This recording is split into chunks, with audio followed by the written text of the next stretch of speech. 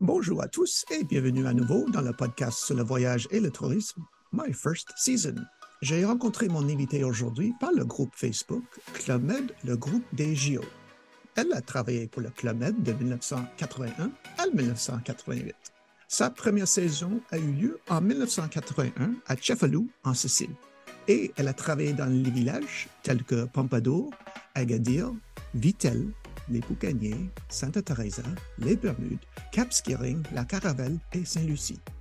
Elle a occupé de nombreux postes au Club Med comme le tir à l'arc, le yoga, le snorkeling, le fitness, responsable restaurant typique et les relations publiques. De Paris, France, veuillez m'aider à donner une chaleureuse bienvenue à Nadine Renaud. Comment ça va, Nadine, aujourd'hui? Salut Greg, merci de m'accueillir dans ton podcast. Vraiment, ça me fait très plaisir. Très plaisir de partager cela avec toi et avec vous toutes et tous. Et encore une autre fois, merci à toi. Et, je suis très content. Vous êtes le Moi deuxième aussi. invité français qui vient, alors je suis très content. Alors, si vous êtes prêt à commencer, dites-moi ce Absolument. que vous faisiez avant le Club Med. Où viviez-vous? Que faisiez-vous? Et comment vous avez entendu parler du Club Med? Alors, je suis née donc à Paris, Paris 18e. Alors, le 18e, c'est Pigalle, Montmartre, voilà, c'est tout ce coin-là. Je travaillais à ce moment-là à l'Opéra de Paris, dont je tenais la librairie boutique qu'il y a dans le hall d'entrée, car ma maman y était costumière à l'Opéra de Paris. Donc oui, comment j'ai connu le club? Eh bien, en tant que GM, hein. Bon, il est vrai que c'était encore toute sa notoriété, des affichages partout, pub radio, télé, etc. Donc je suis partie, voilà, donc GM à Cefalù, voilà, pour ma toute première. Et ça a été en fait la dernière en tant que GM parce que après j'ai immédiatement commencé Géo. Voilà. Est-ce que tu as aimé les villages de Cazes? Mais oui, quand on est jeune, franchement, c'est génial. Voilà, il y a une ambiance toute particulière. Tout le monde est là pour prendre du bon temps, pour bien rigoler. Il y a des gros fous rires, hein, parce que dans les cases, comme rien fermé à clé, Oui, il y avait toujours des... il n'y avait pas de, pas de coffre non plus, hein. Voilà, oui, mais tu vois, il y avait une bonne ambiance. Que je veux dire, c'est qu'à cette époque-là, c'était bien plus facile. Voilà. Et c'est là-bas, je crois que tu as rencontré votre animateur préféré, je crois.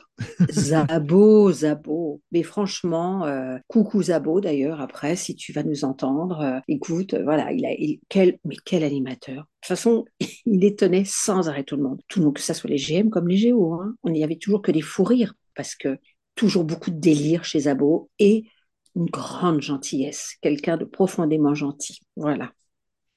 Et qu'est-ce que tu as fait comme position, comme poste à Cefalù, cette type Comme sport? j'étais, alors oui, j'ai les sports, oui, les sports et animation, parce que bon, dans les sports, j'étais assez polyvalente, comme je pratiquais pas mal de sports, hein. Voilà, et animation, les deux, parce que bon, en fait, je démarrais, quoi, comme je suis revenue après avec le chef de village qui était Yanis Gourgas, excuse-moi de mal prononcer, Guy, c'est un grec, voilà. Et est-ce que tu as des bons souvenirs de cette première saison? Ouais, bien sûr, l'équipe était aussi adorable, très dynamique. Il y avait vraiment des très bons géos. Puis en plus, non, c'était, je dirais, le lieu. Le lieu, je ne sais pas si tu connais Cefalù, c'est vrai que le village est en hauteur, la vue, elle est magnifique. Magnifique, tu vois, vue sur mer, hein. Non, franchement, c'est un village qui avait beaucoup de charme parce que maintenant, c'est autre chose, ça a été reconstruit et les cases n'existent plus, mais il avait beaucoup de charme. Voilà, beaucoup de charme. Il existe encore, Chef? Et oui, là, ils ont créé un hôtel, je sais plus, 4 Ah, étoiles, OK. un truc comme ça, 4 ou 5 étoiles, je sais Ah, plus. Trident, non, on dit des tridents. 4 tridents, hein, enfin bon, voilà, top. et à l'époque, c'était un village d'été, c'est ça? Et voilà, oui, oui, OK. oui, absolument. Voilà, Il ferme pour l'hiver, c'est ça? voilà, ouais, OK. ouais. Alors, tu as tombé en amour avec le Club Med et je Non, tu crois, crois? Tu crois? alors pour Tout de toi, suite. retourne à Paris, c'était pas une considération. Non, tu Bah, voulais continuer.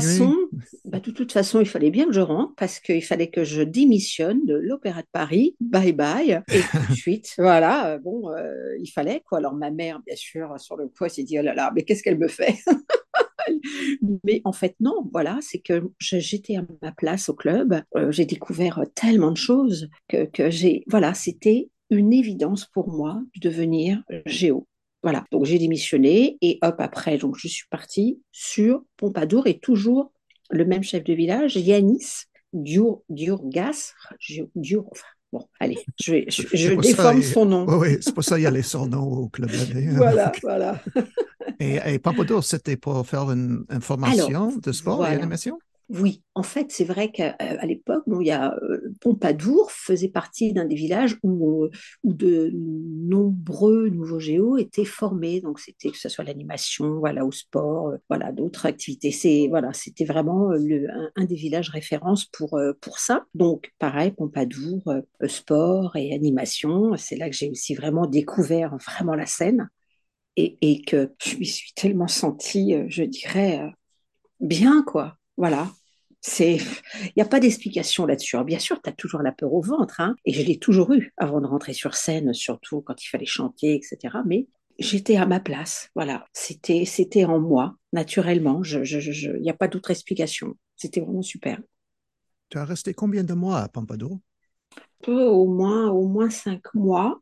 Et ensuite, tout de suite, ils ont eu besoin de moi. Donc, pour le remplacement du géo tir à l'arc yoga à Agadir. Et c'est là donc que je suis arrivée à faire ma première saison avec Pierre Sémaès et que je n'ai pas quitté après pendant d'autres saisons. Donc, yoga tir à l'arc. Alors, à Agadir, c'était le tir à l'arc était au ranch. C'était vraiment super. Tu avais au ranch, donc bien sûr, tu avais aussi à l'époque le ball trap, l'équitation, tennis. Enfin, c'était vraiment génial.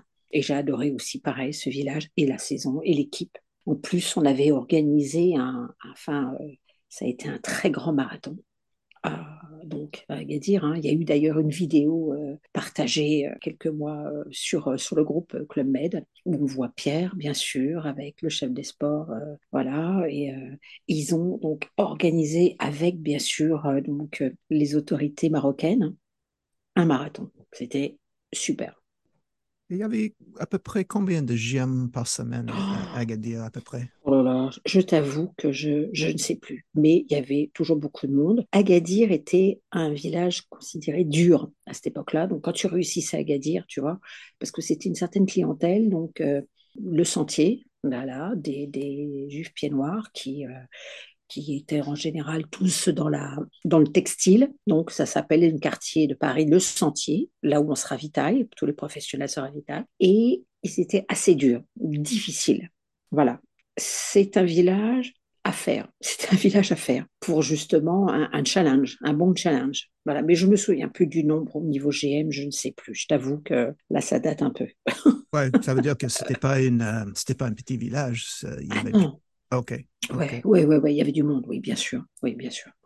Tu as fait tir à l'arc et le yoga. En plus, est-ce que c'est dans ce village où tu as créé votre Non, cours d'arts martiaux ou c'est un autre? alors, à Vittel, juste après, voilà, à OK, Vittel. mais est-ce que Pierre a donné votre surnom à Agadir ou à Vita? Alors, il me l'a donné à Agadir OK.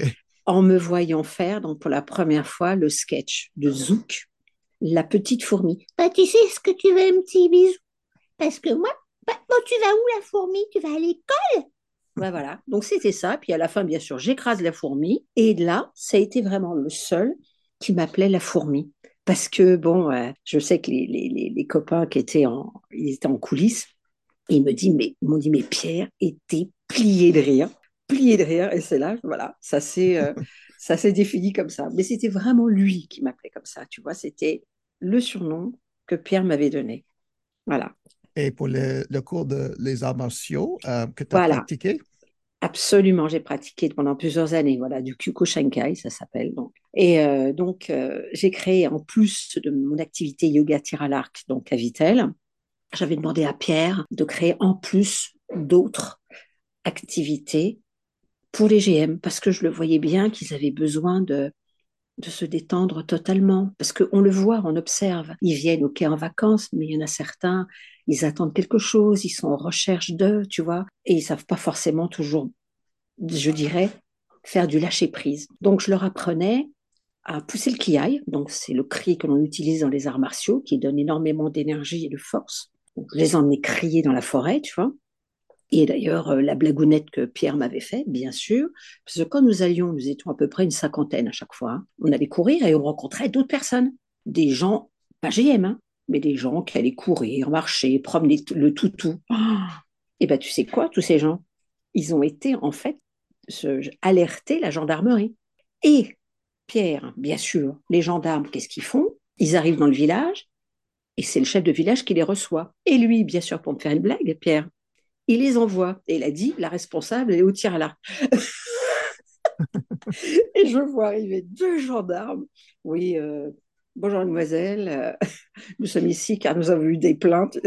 Il semble que ça soit vous la responsable, vous emmenez des gens crier dans la forêt.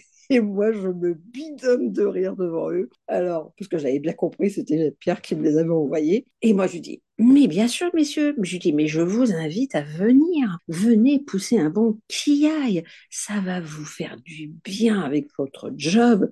Et, et ben, j'ai eu des gendarmes qui sont venus à chaque fois à mes ateliers de kiaï. Et j'ai créé en plus aussi, toujours pour les GR, des ateliers de massage relaxant que j'appelais tripotage. Voilà. Et donc c'est pareil, Et que il c'est quand que massait. tu as remboursé lui pour ça, pour le qui aille plus tard, c'est ça? Votre. Oui, OK. Ouais, voilà. parle-moi de ça si tu peux. Que je te parle de. L'histoire de tripotage, ça veut dire en Ah Sardaigne. oui, ah mais oui. Alors, À cause de lui qu'il t'a donné ton eau au jardin, là, tu as eu aussi, l'idée. OK. ben oui, non, mais c'était tellement drôle parce que, donc, en Sardaigne, Santa Teresa, et donc, pareil, j'étais toujours yoga tir à l'arc, et bien sûr, je continuais mes petites activités en plus. Et là, pour le tripotage, la, la terrasse qui donnait sur le bureau de Pierre, bien sûr, elle était parfaite. Donc, première fois, il y a Pierre, mine de rien, qui était derrière le rideau, qui me regardait. Alors, il voit, ok, on masse le visage. Et puis après, je dis, bon, bah maintenant, on va passer au dos. On va passer un peu plus loin. Hein. Vous êtes prêts pour apprendre à masser d'autres parties du corps? Alors, tu penses, les GM? Ah bah oui. Et tu vois les GM qui commencent à se déshabiller. Allez, hop, les nanas, puis des seins à l'air. Et je voyais Pierre derrière le rideau, qui ouvrait des grands yeux, qui dit, mais qu'est-ce qu'elle leur fait faire? Et puis on continuait, on finissait par les points d'acupressure, de stimulation sexuelle. Allez hop, puis je te dis, Pierre, après, à la fin, à l'entrée du restaurant, il me fait, dis-moi la fourmi, bah, qu'est-ce que tu faisais avec les GM? Bah, je dis, Pierre, il prenait du plaisir. Mais qu'est-ce que c'était drôle tout ça. Mais c'est chouette, c'est chouette. Oui, oui, on a sauté un peu, mais avant, Oui. ça veut dire Après après Vitel, Vitel et entre Sainte-Thérèse et Vitel, tu as visité, tu as travaillé au Boucanier les boucaniers, en voilà. Mairie 1900. Bellély. Ah, Mairie c'est ça. Bellély. Oui. Voilà. Est-ce que tu as Et beaucoup là, aimé les Boucaniers? alors, pareil, alors là, c'est donc mon premier village, je dirais, zone américaine. Hein, bien sûr, la majorité américain, canadien. Donc, c'est vrai que ça change totalement hein, de la clientèle européenne. Ils ont aussi d'autres demandes et bon, mais en même temps, c'est stimulant. Voilà, c'est stimulant parce que tu te surpasses aussi, hein, parce que vraiment, ils sont demandeurs, quoi. Ils sont vraiment demandeurs. Moi, j'ai beaucoup aimé en plus, Boucanier, et je me souviens d'ailleurs, j'avais fait un cours de yoga sur le ponton, et d'un seul coup, on était dans je sais plus quelle posture, je vois un poisson volant qui me passe au-dessus de moi. Alors moi, qu'est-ce que je fais? Je lève la main pour me protéger et boum, il m'éclate la main. Ah non, mais là, tu as vu la surprise. Et voilà que les GM m'ont embarqué avec ma main enflée, un poisson volant. Qui croit ça? En pleine séance de yoga. Ah ouais, non, mais c'est impressionnant. Donc, non, non, mais un super village, hein. Vraiment un très bon village, une bonne équipe, bien dynamique. Voilà.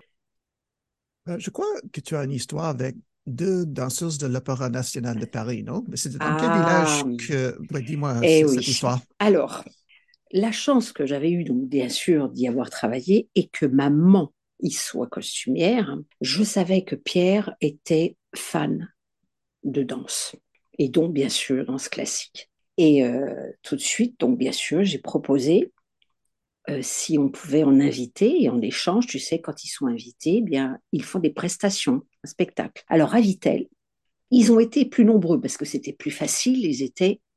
On était en France. Donc, on a eu bien sûr des premiers danseurs et une troupe du ballet. Donc, ils étaient au moins une trentaine. Voilà. Ça a été génial parce que les clients, bah, les GM, ils étaient super contents, quoi. Ils ont dû faire au moins deux spectacles. Voilà, en une semaine. C'était super. Et ensuite, la deuxième fois, là, j'ai fait la grande surprise aussi à Pierre. C'est venu aux Bermudes. Alors, pourquoi je fais la surprise? Parce que, bon, déjà, certains danseurs étoiles avec qui je m'entendais bien, dont Elisabeth Platel et Jean-Yves Lormeau, qui étaient donc danseurs étoiles de l'époque, régulièrement allaient voir maman pour leur demander de mes nouvelles. Et la maman dit, ah bah Nadine, en ce moment, elle est aux Bermudes. Et voilà qu'Elisabeth Platel dit, mais ce serait trop bien, car nous allons être en prestation à New York. Alors, donc bien sûr, maman me téléphone, elle explique, là tout de suite j'organise avec Pierre.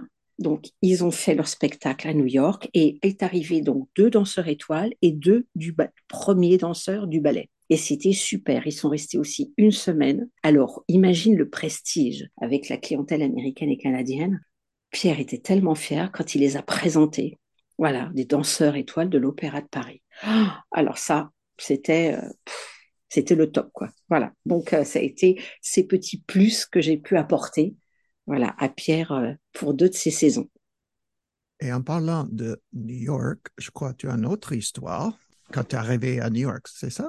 D'abord à l'aéroport de Roissy. Oh là là. Alors, déjà, merci le club, mais merci le club, parce qu'il n'y a qu'au club qu'on peut vivre ça. Donc, avant de partir pour les boucaniers, à la bourse, on me dit, bon, comme tu vas t'occuper au boucanier du fitness et du snorkeling, donc la plongée libre, tu as besoin d'être formé sur les nouveaux appareils, parce que c'est vrai que c'était tout nouveau, quoi, pour nous. Je dis, OK. Il me dit, tu vas partir une semaine à New York. Waouh! Alors, tu vas retrouver à Roissy, donc l'aéroport de Roissy, le sport terrestre et le chef des sports qui doivent aussi être formés. OK, donc je ne les connaissais pas, bien sûr. Hein, on ne m'a pas donné leur nom. Donc, qu'est-ce que je fais? J'arrive à Roissy.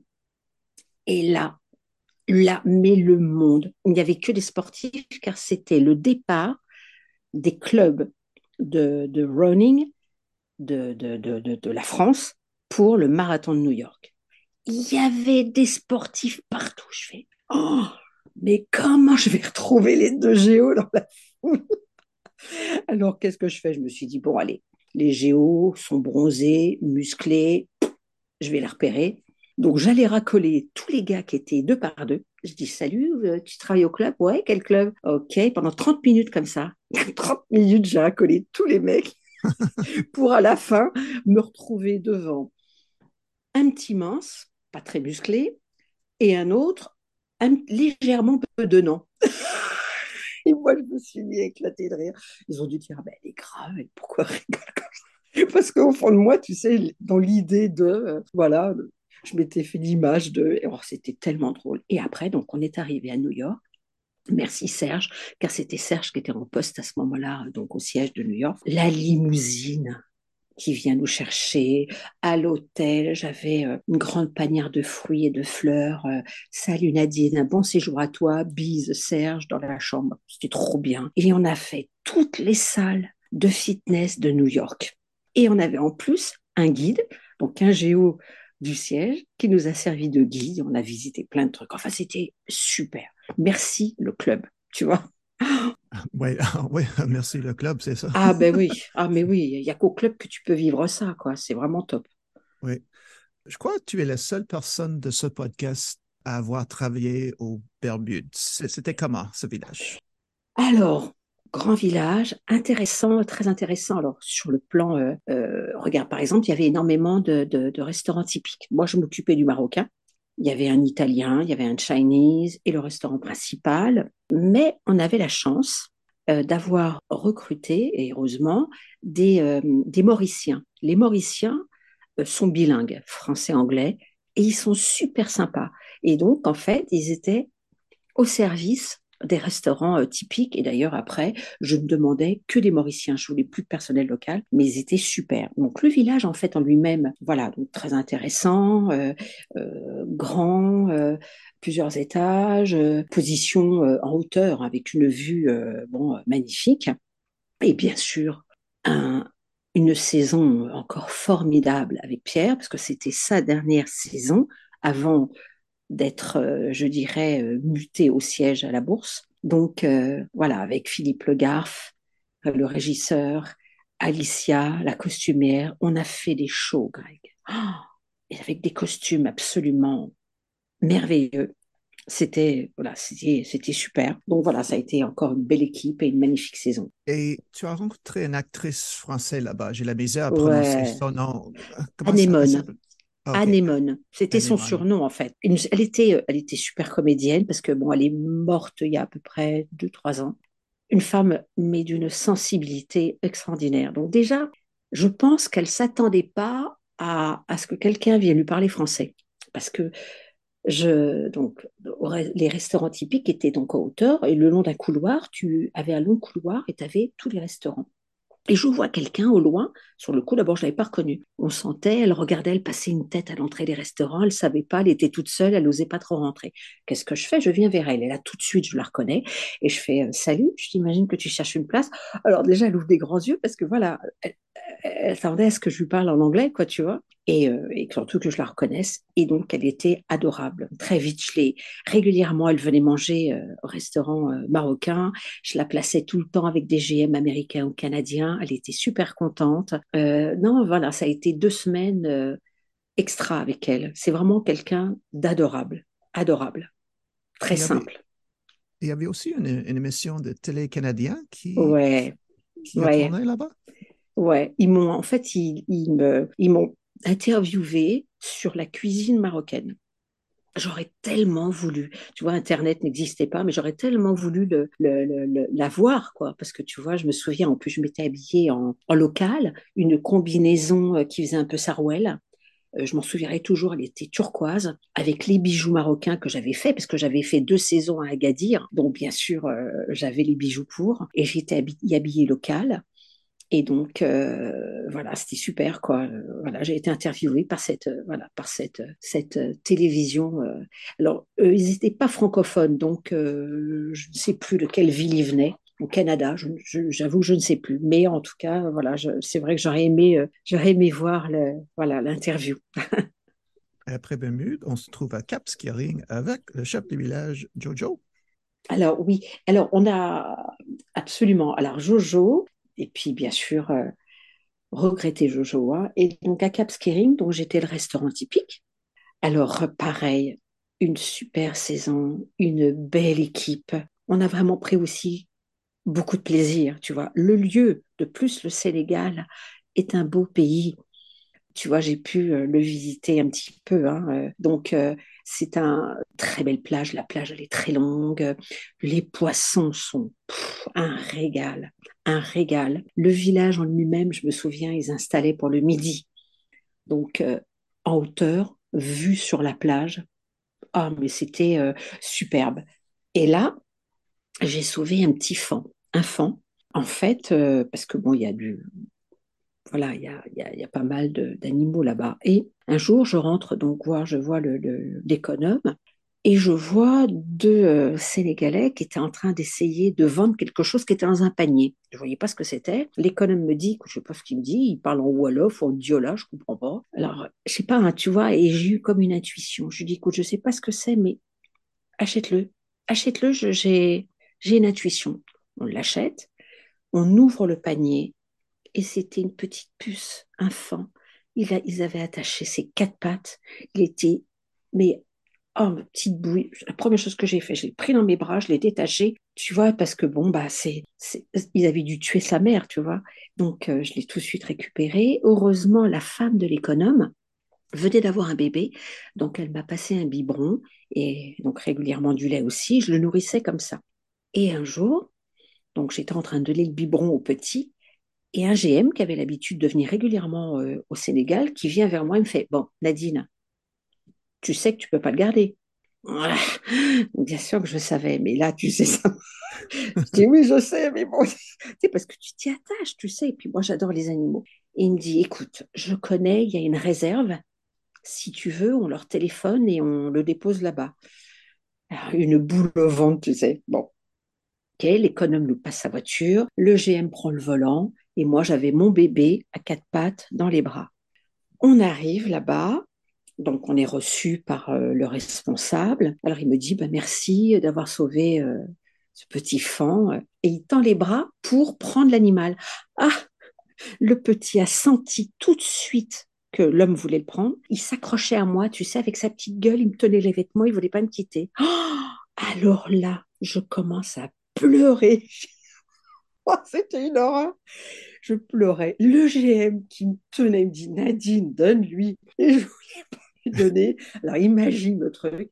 Donc il prend le petit et moi j'étais en pleurs. Et le GM qui me ramène dans la voiture. J'étais, mais on m'avait enlevé mon bébé à quatre pattes. Alors oui, je le savais qu'il devait retourner avec les siens. Je le savais. Parce qu'après, ben, je serais partie du village après. Mais alors après, bon, ce qui m'a, je dirais, fait du bien, c'est de me dire que j'en avais sauvé un. Oui. Voilà. J'en avais sauvé un et ça m'a donc réconfortée. Voilà. Mais c'était ma petite histoire émouvante. Voilà. De Ah cette ouais, saison. c'est Mm. une bonne mémoire aussi, hein. Oui, oui. Après Cap Skirring, on se trouve à la À la Caravelle en Caravelle. 1988. Tu as changé poste, je vois, relations publiques. Et oui, absolument. Donc, toujours avec Jojo. Et en fait, bon, il faut savoir que j'ai été la première relation publique femme. Parce qu'en général, dans ces villages, on envoyait des hommes. Parce que c'est un village avec les extérieurs assez difficile. Mais il faut pas se fier, hein. Nous, les femmes, on a peut-être moins de force, mais on peut être aussi tout aussi ferme. Car en fait, là-bas, on m'a surnommée la colonelle. Tu vois à quel point.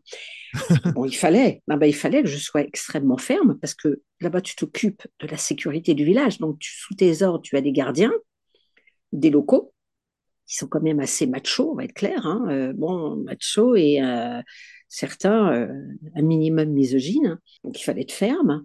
Tu as contact avec toutes les autorités. Hein, donc, là, c'était français, mais donc j'avais mes contacts, c'était bien sûr la gendarmerie avec qui je travaillais voilà, en plein accord, président du tribunal, procureur, police de l'air et des frontières, enfin voilà. Donc c'était tous mes contacts avec qui j'avais vraiment voilà, d'excellents contacts parce que j'étais invitée aux messes des officiers à la gendarmerie, j'étais invitée aussi chez le procureur, enfin tu vois, voilà. Les femmes relations publiques, on a quelquefois une certaine sensibilité en plus. Tu vois, c'est pas contre les hommes, mais on a ce petit plus qui quelquefois peut aider. Voilà, on y met un peu plus de diplomatie.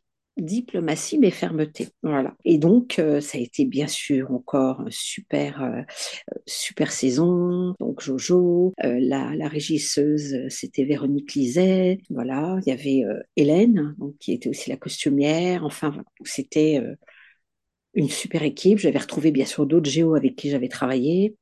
Enfin voilà, c'était génial quoi. Un beau village, hein. Tu sais là vraiment la Guadeloupe c'est pareil. Tu sais c'est riche, c'est intéressant.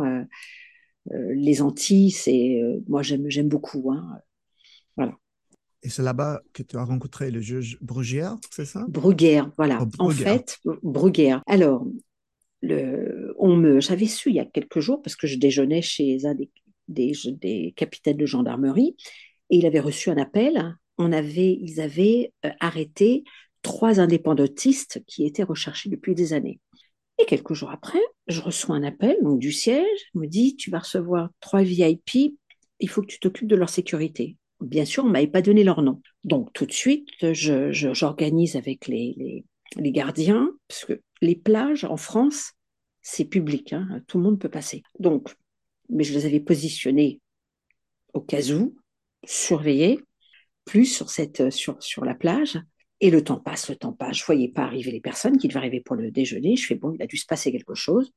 Et d'un seul coup, je vois arriver au loin trois personnes, dont deux en costume cravate. Bon, sur le coup, je ne reconnais pas tout de suite. Je m'avance vers eux. Et là, bien sûr, je reconnais le très médiatique juge antiterroriste.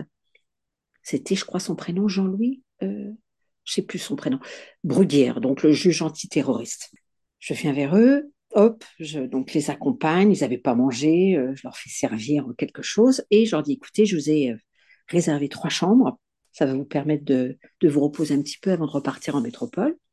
Et le garde du corps vient vers moi, il me dit, écoutez, je voudrais bien profiter un peu de la plage, vous pouvez me garder mon matériel? Oui, quel matériel? Et là, il me sort ses 2 flingues. Je dis, d'accord, ces 2 flingues. Alors moi, là, me les embarquer les 2 flingues dans mon bureau pour mettre dans le coffre, fermé à clé. Non, mais c'était drôle, quoi. Enfin voilà, donc ils ont passé quelques heures de détente. Et c'est vrai que Bruguière, il a un charisme. Il avait, ou est-ce qu'il en vit, je ne sais pas. Mais en tout cas, il avait voilà, beaucoup de charisme. Et voilà, j'étais heureuse quelque part, tu vois, de l'avoir rencontré. Voilà. C'est là. Je crois on a sauté une histoire. Il y avait un petit ouragan qui s'appelle Diana au Boucanier, Au n'est-ce pas? Boucanier, ouais, oh là là. Votre Une, premier une ouragan, seule. non? OK. Ah ouais, ah bah là, ça a été le premier et c'est vraiment impressionnant. Il est vrai que, tu vois, vraiment, j'ai beaucoup d'empathie pour tous ceux qui le vivent au quotidien parce que c'est, c'est impressionnant. Donc pendant une semaine, bien sûr, tout était inondé. Alors bien sûr, les GM, pas d'activité extérieure, ni nautique, hein, parce que c'était trop dangereux. Donc, t'imagines bien le boulot de géo dans ces cas-là. Il faut encore plus se surpasser pour, je dirais, animer des GM qui sont en colère. Parce que certains, tu sais, ils sont capables de dire, ouais, c'est de la faute, donc on peut pas. Oui, bien sûr, parce qu'on prévoit les ouragans. Donc, il fallait, bien sûr, voilà, leur faire changer des idées. Donc, c'est vrai on a organisé un peu plus de spectacles, même la journée, en plus du soir, des jeux, des lots à gagner, enfin, tout en intérieur. Voilà, mais une semaine, quoi. Je me souviens, donc, je ne sais plus le nom de, quand il s'appelait le restaurant typique au Boucanier, j'ai un trou de mémoire, mais j'avais de l'eau pour y aller dans la cocotteraie jusqu'aux cuisses. Et je fais 1,70 m, jusqu'aux cuisses. Et ça a été comme ça une semaine. Donc, c'est vrai que les pauvres GM qui avaient une seule semaine de vacances, oh, les pauvres. Voilà, donc mon premier ouragan. Ouh là là. Wow, OK. Ouais. Mais Ça moi, fait peur, hein. oui, T'as mais vécu ça, toi? T'as vécu à ça? 5 ou 6, mais Ah ouais, ah ouais. j'aime pas les organs. Seulement à cause du travail qui vient après. OK. Bien sûr, bien sûr. Mais ouais, non, c'est impressionnant. Oui. Alors, après Caravelle, on tombe sur, je crois, votre dernière saison à Saint-Lucie en Mhm. 1987, encore relation 87-88, voilà. publique Relations avec publiques. André André Lentini. Lentini. OK. Lentini. Alors, Voilà. parle-moi un peu de ce village. Alors, pareil, un très beau village, hein, Sainte-Lucie. Bon, j'ai pu le visiter aussi un peu à l'extérieur, puisque bon, le chef de la police, le Chief Harding, je me souviendrai toujours de son nom, avait absolument voulu me faire visiter l'île. Donc voilà, j'avais visité. Maintenant, c'est vrai qu'avec les autorités du pays, c'était compliqué. Compliqué et il fallait avoir beaucoup de diplomatie, encore plus. Parce que là, tu n'es pas chez toi, donc bien évidemment, voilà, c'est pas Plus que facile. la Caravelle? Ah oui, oui, parce que, bon, à la Caravelle, comme c'est un outre-mer français, donc les autorités c'est le gouvernement français. Donc je dis pas que c'est plus facile, mais là, quand tu es à l'étranger, quand tu as un problème, je vais te dire, bon, avec la police, parce que bon, on en a eu quelques-uns, parce qu'ils n'étaient pas tous très clean, tu vois, tu peux pas vraiment te plaindre, parce que tu es chez eux, tu vois ce Oui, que je veux dire? oui, oui, je comprends. Il y avait même quelquefois un peu des menaces. Donc c'est vrai qu'on ne connaît pas toujours le job hein, du relation publique, mais c'est pas si simple. On a affaire à beaucoup de problèmes. Voilà. Voilà, il y a eu beaucoup de choses à régler et à négocier, si je puis dire, tu vois, pour essayer au mieux et surtout pour que le village n'ait pas de problème et bien sûr la sécurité aussi des GM, tu vois, parce que c'était ça avant tout le but. Voilà. Donc c'est vrai que c'est plus compliqué quand tu n'es pas dans ton pays. C'est beaucoup plus difficile. Donc Ouais. un beau village, voilà. Sainte-Lucie, un très très beau village. Et non, voilà, j'étais heureuse. Alors beaucoup de vent. Hein. Bon, c'est vrai que justement, tous ceux qui étaient fans je dirais, de planche à voile, etc., ils étaient contents d'aller là-bas, quoi. C'est vraiment renommé aussi pour le vent. Voilà, beaucoup de vent. Et dis-moi, quelles sont les 3 choses qui vous manquent le plus du Club Med? Alors, les voyages dans ces pays où tu découvres et tu apprends les us et coutumes, avec bien sûr du personnel local qui ont aussi beaucoup de choses à t'apprendre, à t'apporter. La scène, la scène, j'aimais tellement la scène. Et tout ce contact humain, voilà, avec les GM et toutes ces équipes géo, car j'aimerais justement profiter de ton podcast pour remercier tous ces géos que j'ai rencontrés, avec qui j'ai fait des saisons, certains plusieurs saisons.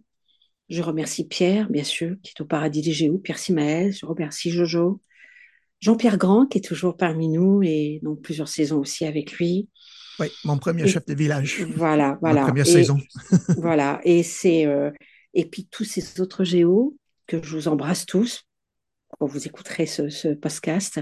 Il y en a plusieurs avec qui je suis toujours en contact, d'autres que j'ai pu revoir encore aux 70 ans, parce que voilà, ce sont des personnes chères à mon cœur. Et vraiment, je remercie voilà, le club pour tout ce qu'il m'a apporté, car ça, c'est une belle école de la vie, hein, comme on le dit souvent, et c'est vrai, mais c'est riche en aventures, riche en expériences, et ça m'a permis en fait de me découvrir, d'être qui je suis vraiment, et je ne peux que remercier voilà le club, vraiment, je ne peux que le remercier. Ça a été mes plus belles années, Greg, mes plus belles années, et c'est Moi vrai que aussi. si une machine à remonter le temps était possible, je repartirais. Oui, Oui, avec toi. je J'y vais avec toi. repartirais. OK. Ah, mais voilà, on s'éclaterait sur scène. Et c'était aussi, tu sais quoi, le bonheur d'apporter ce que j'aimais. C'est terrible, enfin, ce que je vais dire. Peut-être pour d'autres, ça semble niais, idiot, mais j'ai toujours aimé donner aux autres. Donc, lorsque j'apportais du bonheur à des GM, et j'en ai apporté, j'ai plein de souvenirs parce que les GM me le retournaient, hein. Je recevais tout le temps des courriers, des colis des GM. Des, certains revenaient me voir, me suivaient dans des villages. Donc, quand tu apportes du bonheur, mais quelle reconnaissance! Mais quelle reconnaissance! Et pour moi, ça a été, voilà, le paiement. On n'était pas cher payé, mais c'était ça ma récompense. Voilà, c'était ma récompense et j'aimais énormément faire ce job. Voilà. Il y avait une saison qui était très spéciale pour toi, comme une saison magique, ou est-ce que ça, c'est impossible d'aimer tous les Alors, villages? j'avoue que ça a été, alors, déjà dans les équipes et chef de village, donc bien sûr, ça a été tout d'abord Pierre Simaès, hein, ça a toujours été des saisons, tu vois, quand je parle de lui, j'ai mon pincement au cœur, parce que donc il est parti. Ça a été toujours des saisons magnifiques. Voilà, avec Jojo après aussi, c'était super. Dans les villages, tous avaient leur charme, franchement. Même quand on était simplement en France, hein, regarde Vitel. Vitel, un super village. Tu as plusieurs hôtels et des sous-sols. Ah bah oui, au pire, je t'ai pas raconté. On a fait, quand on était en poste à Vitel avec Pierre, on a organisé le séminaire de chef de village. Oh, c'était extraordinaire ce qu'on leur a fait. Et dans les sous-sols, on leur a fait un train fantôme. Mais alors, du tonnerre, c'était tellement réaliste. Entre les décors, les maquillages, ça faisait peur, hein. D'ailleurs, après, j'avais peur de retourner dans le fond après, tu sais, tellement c'était réaliste. Mais c'était somptueux. Donc oui, chaque village avait son charme. À l'époque, Vitel, c'était par exemple pour les passeports santé.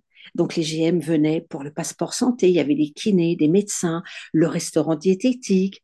Tu vois, tout ça, ça a du charme. Chaque village, en fait, avait son charme par son environnement, par ses prestations, par ses équipes. Donc en fait, je les ai vraiment tous beaucoup aimés, les villages. Tous beaucoup. Et en parlant de ce train fantôme à Vitel, est-ce que c'est vrai que Gilbert, Serge et Gérard Blitz étaient là? Ah bah oui, oui, oui, oui, oui. Puis, ah ouais, ouais, mais c'était génial. Ah mais c'était super. J'ai récupéré grâce à c'était le responsable Mini Club d'ailleurs, merci Thierry. Il avait eu une petite vidéo, donc il a dû transcrire, tu sais, après sur CD, et il m'a envoyé, il y avait donc un petit film, un tout court film où on fait qui est le final d'un des super shows qu'on leur avait fait.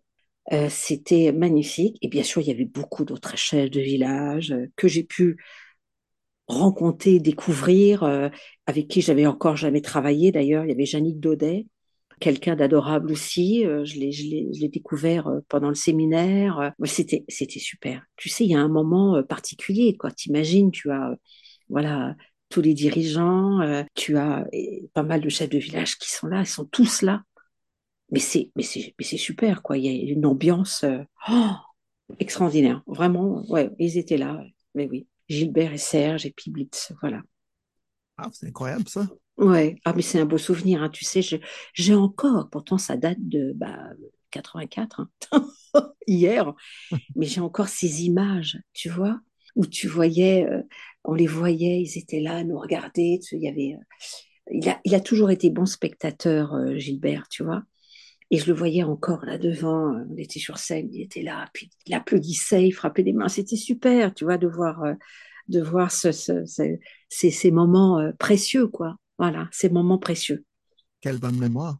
Hein? Oui, ça revient tout doucement, tu sais. En fait, grâce à ton podcast, j'ai des petites choses qui petit à petit, ils étaient dans un petit coin Oui. de mon cerveau. J'ai dit, mais oui, c'est vrai. Et ça, oh là là, tu vois, mais c'est génial de se souvenir parce que c'est vrai que ça passe. Après, bon, le présent prend le dessus, mais il faut se souvenir. Et je te remercie donc de me permettre de me remémorer, voilà, ces moments précieux. C'est pour ça que les groupes, les groupes d'anciens géos, c'est important parce que déjà, on peut se retrouver et on peut partager. C'est pour ça que je dis, mais partagez vos photos, partagez-les. Ça permet de retrouver des copines et des copains de saison. Moi, j'en ai retrouvé plein grâce à des partages. Et d'un seul coup, il y en a certains qui disent, mais c'est moi sur la photo. Je dis, c'est pas vrai. Et c'était 30 ans, 35 ans après. Tu vois, je dis, ah, mais c'est pas vrai. Qu'est-ce que tu faisais déjà? Je te jure, mais c'est génial. On se retrouve après toutes ces années grâce au partage et grâce à tous ces groupes d'anciens géos. Mais je trouve ça, mais je trouve ça super parce qu'on a vécu quelque chose d'unique, la vie au Club Med. C'était unique. Un job formidable.